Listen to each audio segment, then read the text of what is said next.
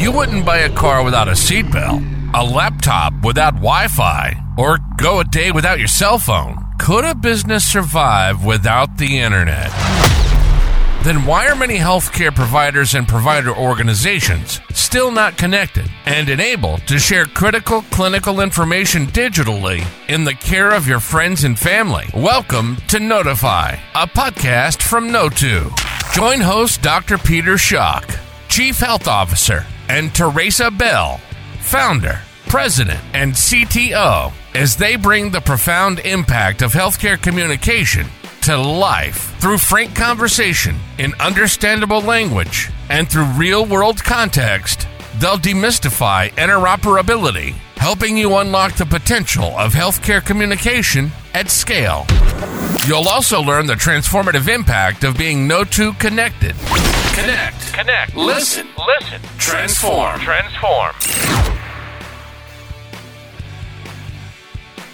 Well, welcome back, everyone, to another episode of Notify. We're going to talk a little bit today. We've been on the road quite a bit in the fall here, and we've had an opportunity to be at some trade shows and some user conferences. And Therasa, let's just talk a little bit about the most recent trade show that we went to was Health out in Las Vegas. Yes, absolutely. As usual, I had the benefit of going for the last couple of years and seeing just how much it's grown. And first of all, that's what impressed me this year is just the significant expansion of the show and seeing the number of vendors and the vendors that have continued to push forward on their mission. And unfortunately, some vendors weren't there that were there in previous years. But so, dude, it's funny because I'm a noob to the whole thing, right? So this is the first Health that I've gone to, and I've been to HIMSS, I've been to Vive, but this is the first Health I've gone to, and it was. It's Vegas, right? So it's kind of crazy anyway. In Vegas, there's a ton of people there, lots of other things going on. But I want to get to some of the things that you say stood out to you over previous years. I don't have any comparison. So the things that stood out to me was it was a pretty well attended conference. The layout of the conference was really good. And we had a setup where we got to sit down and meet a lot of folks and come through our meeting room. We didn't have a booth there this time, but we had a meeting room where we met with a lot of folks and got to meet with a lot of industry leaders in different novel areas in the industry. And that was a lot of fun. So I want to talk a little bit about what you thought, having been at multiple healths, stood out to you this year. yeah, I think what stood out to me this year is just the continued push into interoperability. You'd hope at some point that we would have maybe a break in it, but it just tells you the interest is continuing and people see it as the requirement for their business, being able to be connected. And they need it to survive as a digital health platform, whether you're an EHR vendor, software platform, hardware platform. It is definitely one of the primary topics that these vendors are looking for. So it was a great show for us, great discussions, and excited to see it become a meaningful part of everybody's stack. Did you feel people they're understanding interoperability differently or better now than they have in years past? Is our understanding of what we need to accomplish maturing in the space at all? Yeah, for sure. There's what I used to get for questions, even a couple of years back, and sometimes I still get them. But what I used to get for questions, people would confuse connectivity and would say connectivity at scale and interoperability at scale with like semantic interoperability and the need to start parsing apart data. And it was used kind of in a general term. And now people are starting to understand the various aspects of what interoperability means. And so when they spoke to us, there wasn't any conversation this year where I had to clarify what Know2 did in terms of part of the equation. That's true. Did we have an interoperability? So that's been fun to watch the market educate themselves, at least this part of the healthcare market educate themselves and see how it's pushing forward. It's funny because now that you mention that, I can see that was the case, but I don't know as I knew that was a difference in the moment. It just felt like there was a lot of conversation around what can we do with the data once we have it, it seems in the past. And what we're hearing now is, hey, that's all great conversation, but we first got to get it. And you guys are the ones that can get it for us is kind of the message I was seeing there. Yeah, absolutely. We were stuck in that mode for, if I think back on it now, for about 10 years where we went all the way to the final mile of the discussion and never discussed what it would take to get the data. Yeah. And then finally, that's become part of the equation. Now, quickly, we'll find ourselves back to that final mile once we see the healthcare ecosystem connected. But it's really refreshing to not have to educate on that part and get to what does it take to get the data moving. And then people start to focus on what they need from the data. It's funny because the final mile is where I want to spend a lot of time in my head, because that's the sexy stuff, right? That's the workflow stuff. That's how it's presented. That's the data enrichment. But you can't get there without first getting connected. And everybody wanted to bypass that, including us, right? We want to go right to the end point. And there are innumerable steps in the middle, the first one being connected, that need to happen before you can get to that other point. Yeah, I like to call it the difference between data movement and data magic, right? That's the two parts of the equation. And data movement has to happen for data magic to happen. And again, both are important, critically important. Can't have one without the other, really. And you just have one before the other. So it is a chicken and egg scenario. Yeah, it's interesting you said that, because I do think that's interesting to me, because we talk about impact of interoperability. In our last podcast, we talked about moving from the technical components to really the impact of interoperability, which is some of that data magic, right? But both are important. You have to have data and you have to have the magic. Yep. You can't have the magic without the data, and moving the data without the magic doesn't bring the impact that we talk about in interoperability. It's really a 1 + 1 equals 3 scenario. It's truly that scenario. Anything that stuck out in your head, Therasa, about any novel platforms or problems that tech companies were solving for that needed to get connected to the healthcare ecosystem to help solve that problem?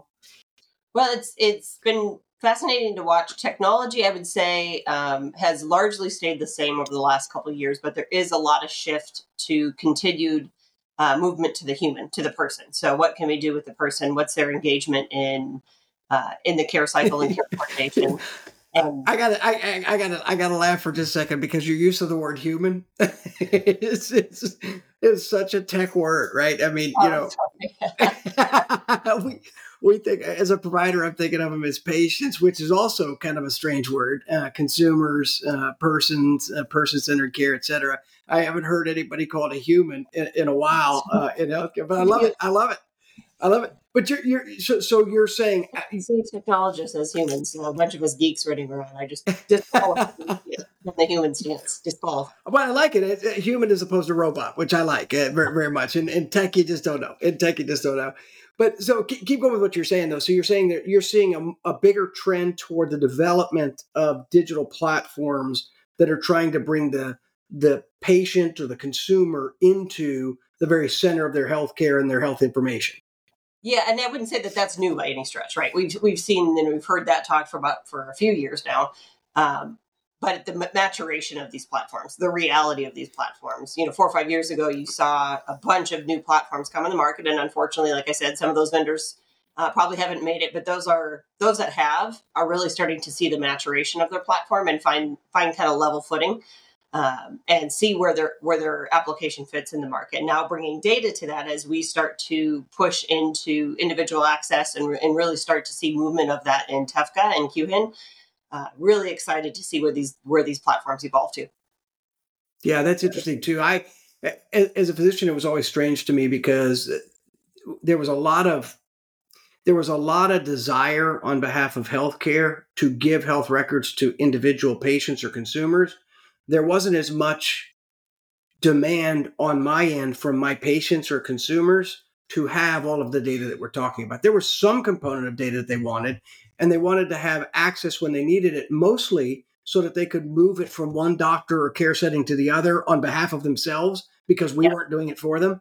But I didn't have a whole lot of patients wanting to curate their entire repository of healthcare data on their own. Now, there are some really rational exceptions. When you're going through a complex illness, multiple physicians in the mix trying to make a complex diagnosis or pure diagnosis, there is absolutely a great need and a great cry for patients to have that information at their fingertips so that they can be the harbinger of that. But those are the minority in healthcare in comparison to the others. So it's really interesting where the landscape will take us when they do have more regular access to their care on demand, to their records on demand. Rather than longitudinally keeping a repository of it. Yeah. Anything else that stood out to you, particularly about either the vendors, the problems that vendors were trying to solve, or related to their platforms, or anything else there at Health? I think that I didn't get a whole lot of time to spend on the floor, so I'd love to have spent more time just kind of talking to different vendors. And we've seen a lot of follow-up from vendors from the show that are interested in connectivity. Most of the time, in fact, as you know, most of the time was spent in our meeting space, meeting with various vendors that had the needs. So I think that for me, that kind of summarizes what I saw on the floor, and excited to see what next year holds. Yeah, and again, I don't have anything to compare it to, but I do remember, when the conversations we did have in the room there in the meeting room, it would be expected that they would be more focused just because they had set up a meeting to talk with us and we were talking about something with them. But I did find that many of the folks we talked to were far more crystal clear about their use case for needing to get connected for the data, right? And that I found that interesting because I think the more crystal clear we are about a singular use case, the quicker we get connected and get the data moving. Man, you solve that one use case and it's bringing value in the segment it needs to bring value in. Then there's just interest generated. And I think adoption explodes at that point when people can actually see what it's doing around their major pain point, whatever that pain point is in their particular area of healthcare.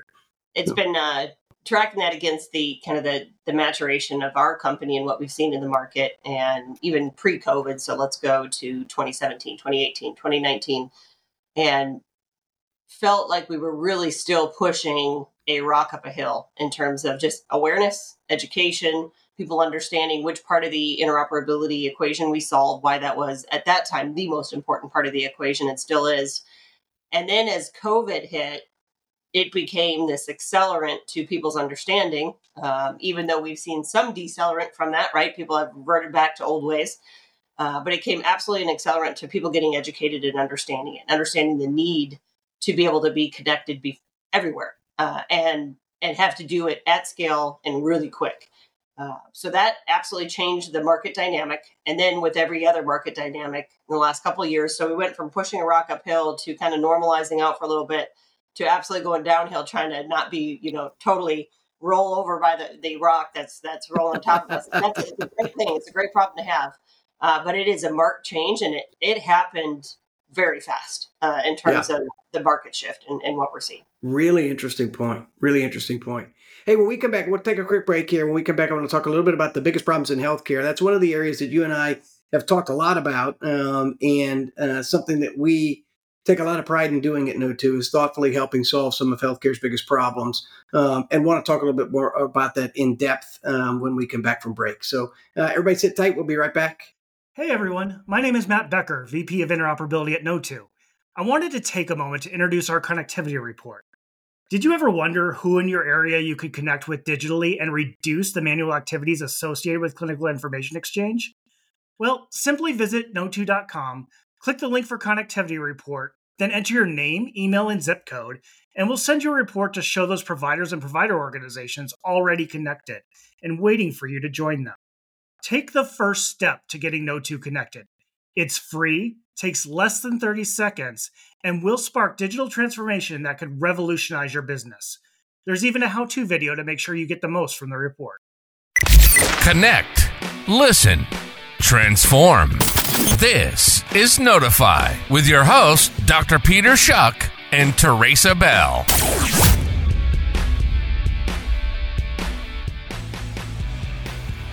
Welcome back, everyone. We're here with Dr. Peter Schoch and Therasa Bell, as President, CTO, co-founder of the organization, just talking about the ethos of No2 and some of the biggest things that we're tackling in healthcare. And it sounds like a pretty big question to ask, but you've been in healthcare a long time, Dr. Schoch, and have seen many, many different things. You calling me old? Did I just hear you suddenly call me old?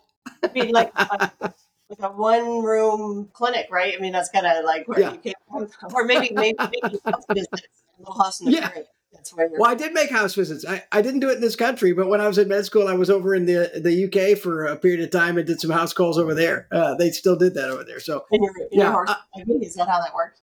Did you have like the black doctor bag? Did you have the old doctor bag? Is that what you had? When I graduated from medical school, my parents got me a black doctor's bag with my name on it. And the sad thing is, I'm going to say this for everybody. I can't believe I'm saying it, but my initials our PMS. And so I had a black doctor's bag, and I was carrying around a bag that had in gold emblazoned on it PMS, which at that time was meant something different probably than it does now. But so it was scarred for life. Just my parents tried to do something nice, and I got teased quite a bit about it. But, well, I'm going to certainly bring that up in the future. That's not going to die here. But as we look at your eons of experience in this industry, tell us, being serious here, we're up against some pretty hard things in healthcare, and we see some very, very challenging things, probably more now than we've ever had, with all the progress we've made with technology and science. Give me your ideas as we look at what we're accomplishing with this company. What are some of the biggest challenges that you think we need to overcome in healthcare? Yeah, boy, it is a loaded question. I'm happy to share just from my perspective what I see as some of the biggest problems in healthcare and why I think the ethos of this company is having an impact in those areas. And at first, some of these areas are big, big things. And you're going to think, boy, that seems so removed from a healthcare tech company doing interoperability. But hopefully I can draw a connection around where I see it connecting and having a real impact. So obviously the one that everybody talks about is cost, right? Total cost of care is out of control in this country. It used to be that pricing was the biggest driver of cost of care. Now, over the last couple of decades, it's moved into utilization, meaning we're doing more than we used to do. Some of that is necessary because as technology develops, we develop more treatments, more procedures that actually can help people. But there is a component of that that's probably not necessary. And I'll talk a little bit about those statistics. About 19%, almost 19% of our gross domestic product, which is every dollar generated by the U.S. economy, is spent on healthcare services. And there have been studies that have been repeatedly done over the last 3 decades that show about 33% of that spend is low value care, meaning that it has no bearing on diagnosis, treatment or management, prognosis, quality of life. So it's wasted care. It's care that didn't need to be done. And it's care that's wasting money, and there's an opportunity cost for that. So that's one of the big areas, cost. Another area is outcomes. You would think that if we spend that much on healthcare and we spend more per capita than any other westernized country in the world, that we ought to have excellent outcomes and we ought to be at the top of the page for every outcome. But we don't. We rank outside of the top 10 in a number of critical elements judged by the World Health Organization and other health organizations that judge the health of a healthcare system per se. So life expectancy, infant mortality rates, equitable access to care, things that you would think in this country, my gosh, we just shouldn't have a problem with those things, right? But we do. So we're spending a lot. We're not necessarily topping outcomes. So there's a mismatch there. So cost, outcomes, certainly. Certainly the patient experience of care, what it's like to be a patient in our healthcare system. I have an 85-year-old father, and I think many of us have parents or loved ones. I don't know how he would survive in the healthcare system without a healthcare professional in his family because it is incredibly complex. As you age and have more burden of disease, you end up seeing more doctors. The care gets more fragmented. Many of those doctors aren't in the same system. They don't talk to each other. They're not on the same records. I shouldn't say the doctors don't talk to each other. The healthcare records don't natively talk to each other in a meaningful way. So the patient experience, the fragmentation of care are two big areas as well. And then there's one that is obvious, I think, to a lot of folks lately, and that is the silver tsunami, they call it. This is the aging population as the baby boomers begin to age into Medicare over the next, continue to age into Medicare over the next 10 years in big numbers. And, I think I've said this before, you and I have talked about this before, but there's a study done that says from 2010 to about 2030, we're going to see some doublings in some important numbers. We're going to see Medicare beneficiaries double from about 33 million to about 66 million. We're going to see the cost per beneficiary on average go from about 125 to about 225, 250 to care for those folks on an annual basis. So doubling of the number of people, doubling of the cost. We're going to see the disease burden not quite double, but go from about 1.4 chronic illnesses per beneficiary to something over 2, like 2.1, 2.2 chronic diseases per beneficiary, largely led by obesity and diabetes, two metabolic and epidemic problems in our nation's health. And then we're going to see the life expectancy of each one of those Medicare members on average go up by about 1.2 years. So more people in Medicare, more people, greater cost to take care of each of those folks on average, partly because of the greater disease burden and the new treatments and everything else, the new meds and everything else to treat it. And then they're going to live a year longer. So all of a sudden, when you think about that, and Medicare being the biggest purchaser in this country of healthcare, and self-funded employers being the second largest purchaser of healthcare in this country, we have a problem, a looming crisis that we need to deal with, especially if 33% of what we're spending could potentially be avoided because it's not helpful in improving health outcomes. The last thing, too, that I think, and these are just 5 of my big ones. There are other ones, but I think there's some derivative of these. The next one to me is really around the provider shortages. And this isn't just in doctors. And it's not every specialty, but there are critical shortages in key specialties throughout the country. I know that there aren't enough primary care doctors graduating from residency programs to fill the gap or fill the need for primary care doctors in the country. That means we're using ARNPs and physician assistants, and that's fine. And we can use them in those training. But every time we do that, we're pulling somebody off the floor at the hospital, a nurse off the floor at the hospital that now is an advanced practitioner nurse. So, and then you go down below those types of providers to MAs, to nurses, to staff that work in a doctor's office. And there are shortages there, and the pandemic made that worse. And then two other things that I think are derivatives of this, but I'll pause for a minute. But healthcare operations for healthcare businesses are operating on razor thin margins, where reimbursement in attempt to control cost, right? Reimbursement is going down or harder to keep at its current levels, whether it be from the government through value-based purchasing, whether it be self-funded employers not wanting to pay as much and looking at their bottom line. And expenses to keep staff to deliver care have gone up significantly. And so margins are getting thinner and thinner and thinner. And nowhere is that more important than in the spaces that you and Know2 and we have really largely focused on for interoperability over the last 10 years in the post-acute spaces. And that's important when you think about it, because the post-acute spaces are generally filled with people over the age 65 who tend to need more of those services, and we're increasing that population. So those are 5 or 6 of the kind of the big problems in healthcare. So I'm going to pause there. I won't list a number of others. There are others we can talk about, but they all have in common one important thing, in my opinion, and that's where it comes back to what we're trying to do with interoperability, Trace, and that is all of those can be impacted in a positive way by the democratization and free flow of clinical information at the point of care, by people getting connected and letting the information flow. Now, to your point, that's movement. The magic has to happen as well. But first get the data moving. And I learned that from you. First get the data moving. That's why it's so exciting to be in this business as a provider, because it's critical to solving some of those big problems. I don't know how we do it without it, to be honest. I don't know how we do it without it. Well, I think those are really, one, I'll have to just give you kind of my immediate response to hearing those challenges. I feel like we're way behind, right, in terms of connectivity, but we've got to move fast.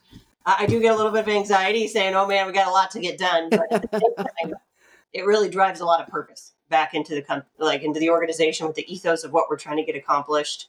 And I think each one of those would be a great discussion point for a future podcast, just to discuss how can we impact it, how can we do it quickly, effectively, and what kind of measurable return could we expect from seeing connectivity in each one of those settings. Yeah, I love that. I love that. I agree with you. I think each one deserves a conversation of their own. I think it's to your point, though, about making it important, making it impactful to the people who are doing the work of connectivity. One of the things that I was enamored by with the tech org was the thoughtfulness, the talent, the commitment of the people working behind the scenes to do this, but yet the disconnection from what it actually meant that they were doing, right? I mean, it's cool to solve a problem and say, okay, this code works well like it should, and that's great, and see something built there. But then when we talk to them about what that really meant and what that could really drive in the end and how that could have an impact in their society, for their family, for their loved ones, man, that's powerful, really powerful. Yeah, I totally agree. And it's watching, our engineers be able to see that outcome, one, how it affects just the pride that they have in their work, but also the impact to their very family. They know the impact, and seeing that opportunity. And I would say that one of the other big challenges that we have in connectivity is we've put in a lot of foundational work. There's been a lot of money, a lot of the High Tech Act, a lot of the stimulus funds have gone into the foundational work, but there's still some friction points in it that have prevented it from working at scale. And we are absolutely tackling those as a company to allow us to start seeing this really become a flywheel of data flowing, and excited to see what that carries for us moving forward also. No, I think I have to be honest, from an outsider coming into No2, it was interesting to me because it is kind of guerrilla warfare to do that, right? I mean, you have to really dig into it, understand what's going on at a granular level to be able to get at some of those things. And seeing that happen has been pretty powerful. So we're going to take a quick break. We'll come back. We'll wrap up. And we would be remiss, Theresa, if we didn't talk about one of the things. So in addition to health, we've gone to a number of different user conferences across the post-acute space over the last 8 weeks. Really enjoyed meeting a lot of end users, a lot of people committed to the work they're doing and looking for help doing that work and making it easier to do that work, which I think we're going to end up providing ourselves and a lot of other folks, but through that connectivity piece. But one of the things that was on their mind kept coming up was TEFCA QHIN. And I know there's a lot in that. We'll come back, spend about 5 minutes, talk about that as we wrap up today. So we'll take a quick break, be right back. Hey, Maddie, what's going on? How can I help you today? I think my allergies are acting up. I've had a runny nose for a few days now, and my eyes are itching, but I don't have a fever or any other symptoms. Okay, well, honestly, after examining your symptoms and examining you, I think you're in great health. And I think your allergies may just be acting up, but honestly, some allergy medication should really just do the trick. Yeah, that would be great. Thank you. Of course, let me take a quick look at your chart just to confirm your meds and your allergies, and then I can get that sent to your pharmacy for you electronically. That way you can pick it up on your way home. Okay, thank you. No problem. Maddie, I see from your chart here that you went to urgent care 3 months ago for a similar complaint, and they thought you may have had a sinus infection and gave you an antibiotic and a decongestant. Oh yeah, that's right. I totally forgot to tell you about that. I was at the beach with my family. Wait, how are you able to see that? I can see that because our EHR is actually No2 connected. So what that means is that we can share clinical information with other providers electronically and automatically. So essentially, no matter where you go, I'll have line of sight into your care, and I can also send your records electronically to others if they need them while they're caring for you. Oh wow, that's amazing. I've never heard of anything like that before, but it's great to know that you're looking out for me no matter where I go. Of course, we have the ability to connect with anyone, so it helps us make better clinical decisions and truly just keep our patients safe. So, in your case, the records I received indicated an allergic reaction to the antibiotic. Do you remember that? Yeah, I do now. I broke out into a rash and had to go back for additional evaluation and treatment. But it was really painful. I was itchy all over and I wasn't able to get any of my work done throughout the day. Yeah, I can imagine. Let me do this for you. I'm going to include that allergy in my chart here. That way, your record is up to date and complete, and it will avoid anyone giving you that same medication going forward. That would be great. Sorry, I totally forgot to mention that. No, it's okay. Don't apologize. It happens all the time. We're all busy and we just honestly forget stuff. Yeah, you're right. Thank you. No problem. And trust me when I say we have your back because we're No2 connected. You're safer. We can see all of your care even when you can't remember it. Connect, listen, transform. This is Notify with your hosts, Dr. Peter Schoch and Theresa Bell.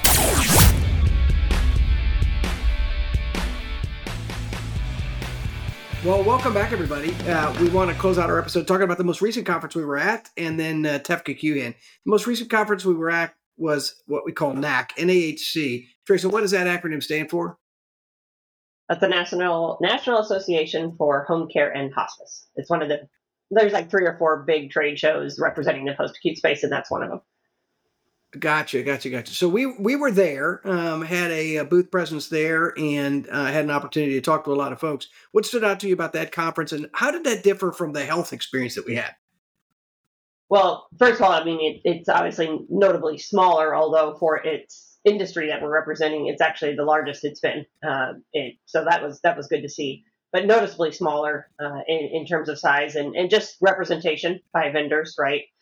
You do and it's no disrespect to that industry, but it's been an industry that's lagged for a long time post-acute, but it's accelerating, and that's exciting to see, meaning it's closing the gap with what I call mainstream healthcare. But for you say smaller, and I think more intimate in that sense, meaning that and I think one of the things you pointed out that I want to emphasize is that it's growing year over year, which is really important because the post-acute industry is rising in importance as more and more folks age into Medicare, and the use of post-acute services really expanded to mean everything outside the hospital is going to be greater and greater and greater, and new care models in the home are going to be developed. So it was interesting to see that it's continuing to grow and take on emphasis or more membership. Well, I think it was, even though that's not what I meant by the word smaller, I liked how you referenced to more intimate. And quite honestly, I hope that industry never loses that. Pretty hard not to when it's going to go past that, because I would not use that word in defining health. I would not say intimate, in not that negatively speaking, but it's not an intimate setting. There's just enough there's enough coverage of vendors and so forth that you just can't have that. But it still exists in the post-acute space, and there's a lot of close-knit family, you know what I mean? And I hope it never goes away. When I say intimate, I hope it doesn't go away either. When I say intimate too, I'm thinking of and that may not be the right word either, but it's less frenetic than those big shows like HIMSS, Vive, and Health, right? Where there's just so much coming at you, so much going on. It almost seems like it's a real dichotomy, because it's a great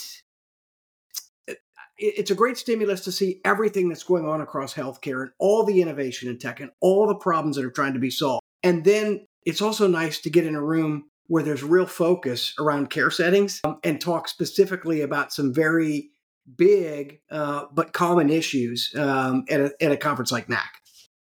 Yeah, I think it's for me, being able to be in a setting like that and watch, one, an industry change and grow, but two, a significant difference between the NAC show and just the industry and what we're seeing at health is there's a lot of education still to be done. And they're the most educated they've ever been. So again, no disrespect, but there's a lot yet left to do. And I take that as a personal responsibility for our organization to be educating folks there on what the opportunities are, all the hard work. And I always use this reference, but all the money that went in, all the stimulus dollars that went into building interoperability in the infrastructure, even though they didn't receive the money, they can ride the tailwind of it. And I don't want that ever to be lost, because I often hear, well, we didn't get any money, so, thus we're never going to be able to make progress. That's just absolutely not true. And there is infrastructure to be able to hitch their wagons to. We're absolutely the loudest voice in being able to smooth out any of the rough edges that are still left, especially as it relates to post-acute.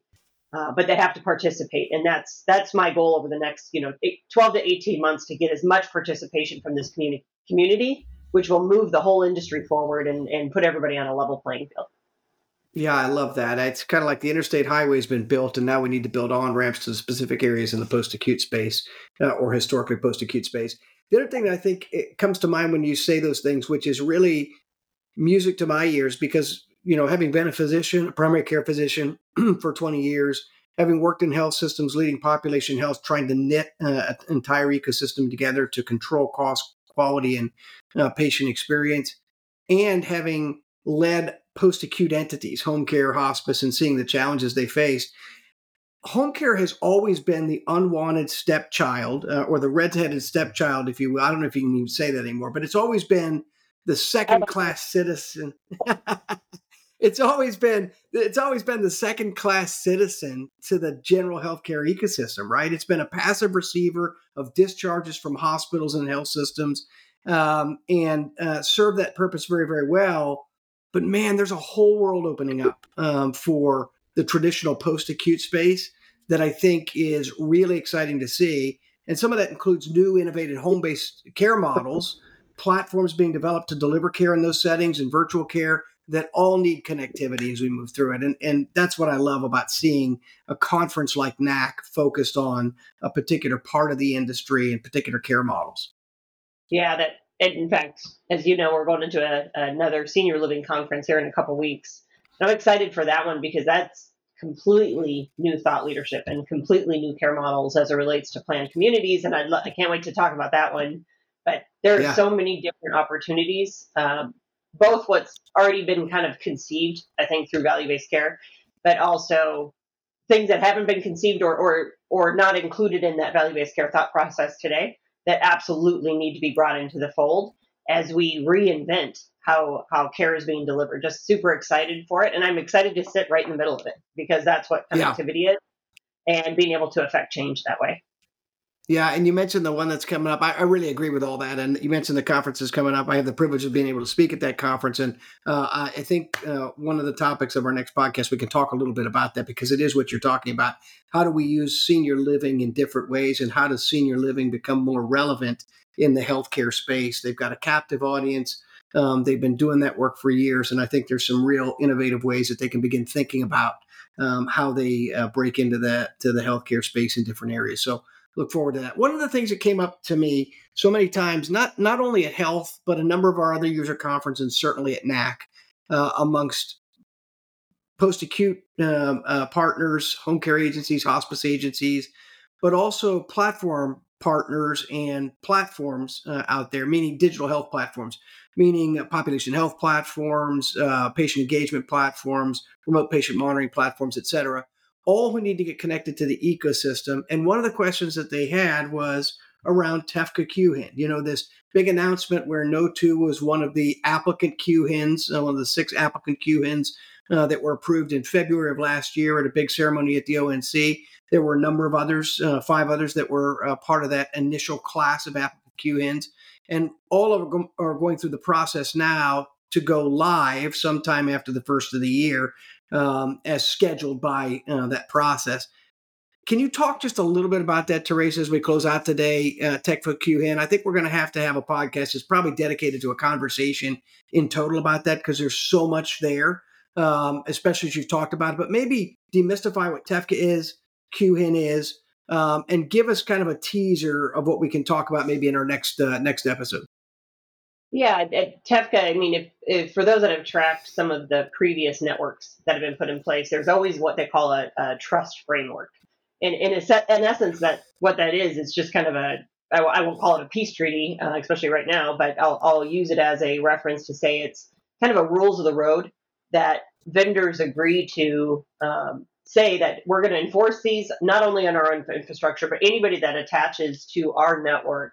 We're going to make sure that they're following rules of the road to protect the patient's information for the security, but also for the providers and everybody else involved. And in some degree, that there's protection for business models in there too, to make sure that even though at the end of the day we want healthcare to be altruistic, we are running businesses, and that needs to be protected, right? So you have this trust framework. There's as much of a technical component to that. There's actually a certificate that gets shared. It's kind of a secret handshake, if you will, between the vendors that say, when I come knocking at your door, here's my secret handshake, let me in. But also this rules of the road. So we have a trust framework. That's what TEFCA stands for, the Trusted Exchange Common Framework. And then QHIN is the actual network infrastructure underneath. So QHIN is a Qualified Health Information Network. And there is a technical framework called the QTF that defines how that QHIN is built and what transactions they have to recognize on that QHIN. So just like a mobile vendor will recognize incoming calls, outgoing calls, they'll recognize SMS messaging. Those are all technical protocols that sit behind the scenes. Gotcha. For QHINs, they have a QTF, and we've all agreed to implement the QTF so we can talk to each other. Just like an AT&T can talk to a Verizon, can talk to a T-Mobile, any of them can talk to each other because they're using the same protocols for communication. That's what's happening. So No2, one of the currently 6 named QHINs, applicant QHINs, as you brought out, that hoping to go live here moving into the beginning of the year, where, of course, we're going to have a little bit of a slow ramp into it. But the goal is that this becomes I always say that third time's a charm. And this is really kind of our third time around, but it's not net new. So we're taking learnings, taking technical protocols from previous work, including care quality. Very, very successful network. So we're taking all of that in and really pushing into a broader network, national network infrastructure that can really be used as the genesis for net new innovation and we're not getting stuck up in the technology or stuck in the technology as the technical framework is defined. We're innovating on it and allowing things to actually occur. So excited for it. Super excited. So, Tracy, you brought up an analogy that I want to see if I can take further, just the dumb provider in me from a technical perspective. So we've got these kind of policies and procedures, which is the trusted exchange framework and common agreement that says this is how we're going to behave so that we protect information, protect one another's business interests, et cetera. And then there is the technical framework and network, meaning the people, the nodes, the people who are exchanging the information that sit beneath that, and that's the QHIN, the Qualified Health Information Network. So policies, procedures, rules of the road, technical framework that allows for broad-based exchange. And just like you were using you said the third time's a charm, it's interesting because I was thinking you would use the cellular carriers as a metaphor for this. Well, just like there was, 3G, LTE, 5G, 5GE, I would imagine we're going to continue to iterate on our network technical infrastructure to make sure that we're providing the best, fastest opportunities for exchange, right? And most complete opportunities for exchange. So it doesn't surprise me that we've had iterations of this and may have iterations beyond QHIN. I hope so. Meaning, I hope. Or iterations of the QHIN structure. That's right. That's right. The goal would be that QHIN is we're just getting started with the current QTF.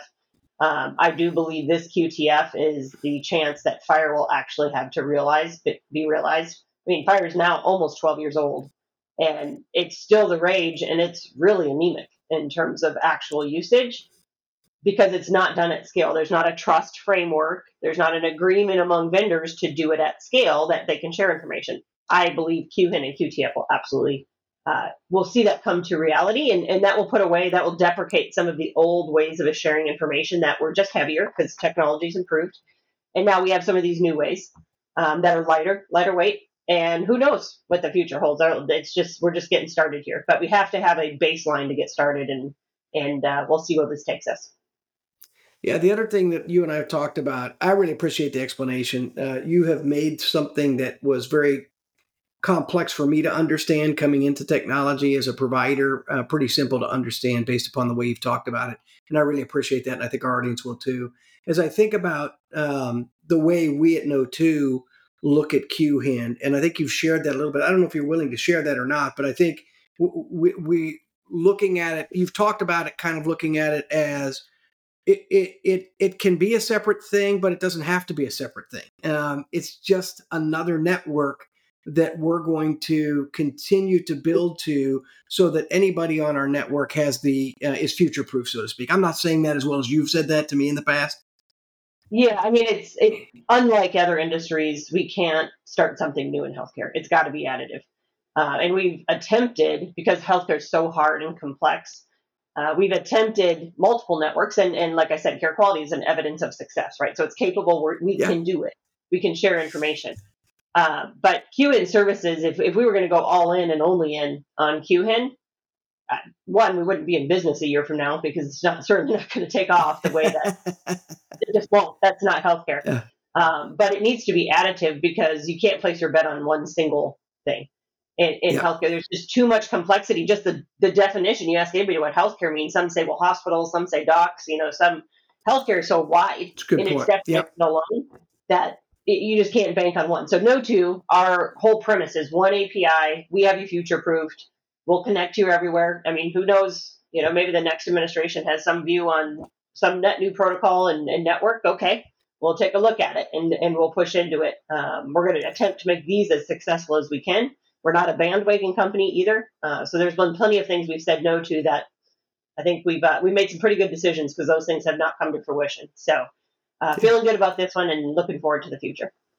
Well, I really appreciate that. The other thing that I'll just close with, Therasa, is allow you to say this to the audience because I think it's one of the things that sets us apart and that we really enjoy and that I think is really helping to lead to broader adoption of interoperability. And that's we'll remove the complexity of all the technology behind the scenes to communicate when you connect through us so that you don't have to worry about it and you can focus EHR vendor, technology partner, end user on the things that make the magic. You let us worry about moving the data, and you worry about making magic with the data once it's in your system where you have access to it. Is that a fair statement?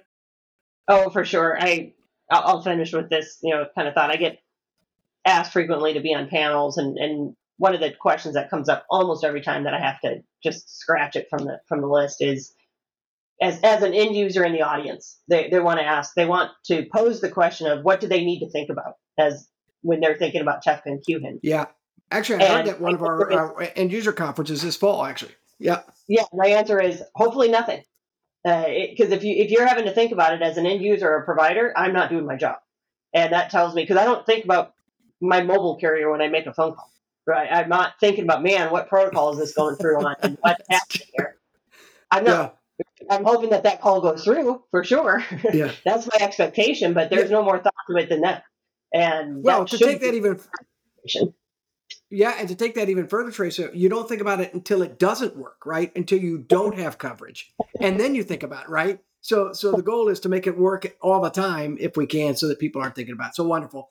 I would love to come back and in one of our future episodes, just dedicate something to QHIN, TEFCA, and the roadmap and a broader understanding. There's more detail here that some of our listeners would be interested in, that I think you can provide, that I think hopefully can, through education and an understanding of what it really is, calm some of the fears and help people make rational decisions around what they need to do in the QHIN world coming up in January 2024 and beyond. So we'll end it there today, but thank you so much, everyone, for listening in. We hope to see you on the next episode of Notify.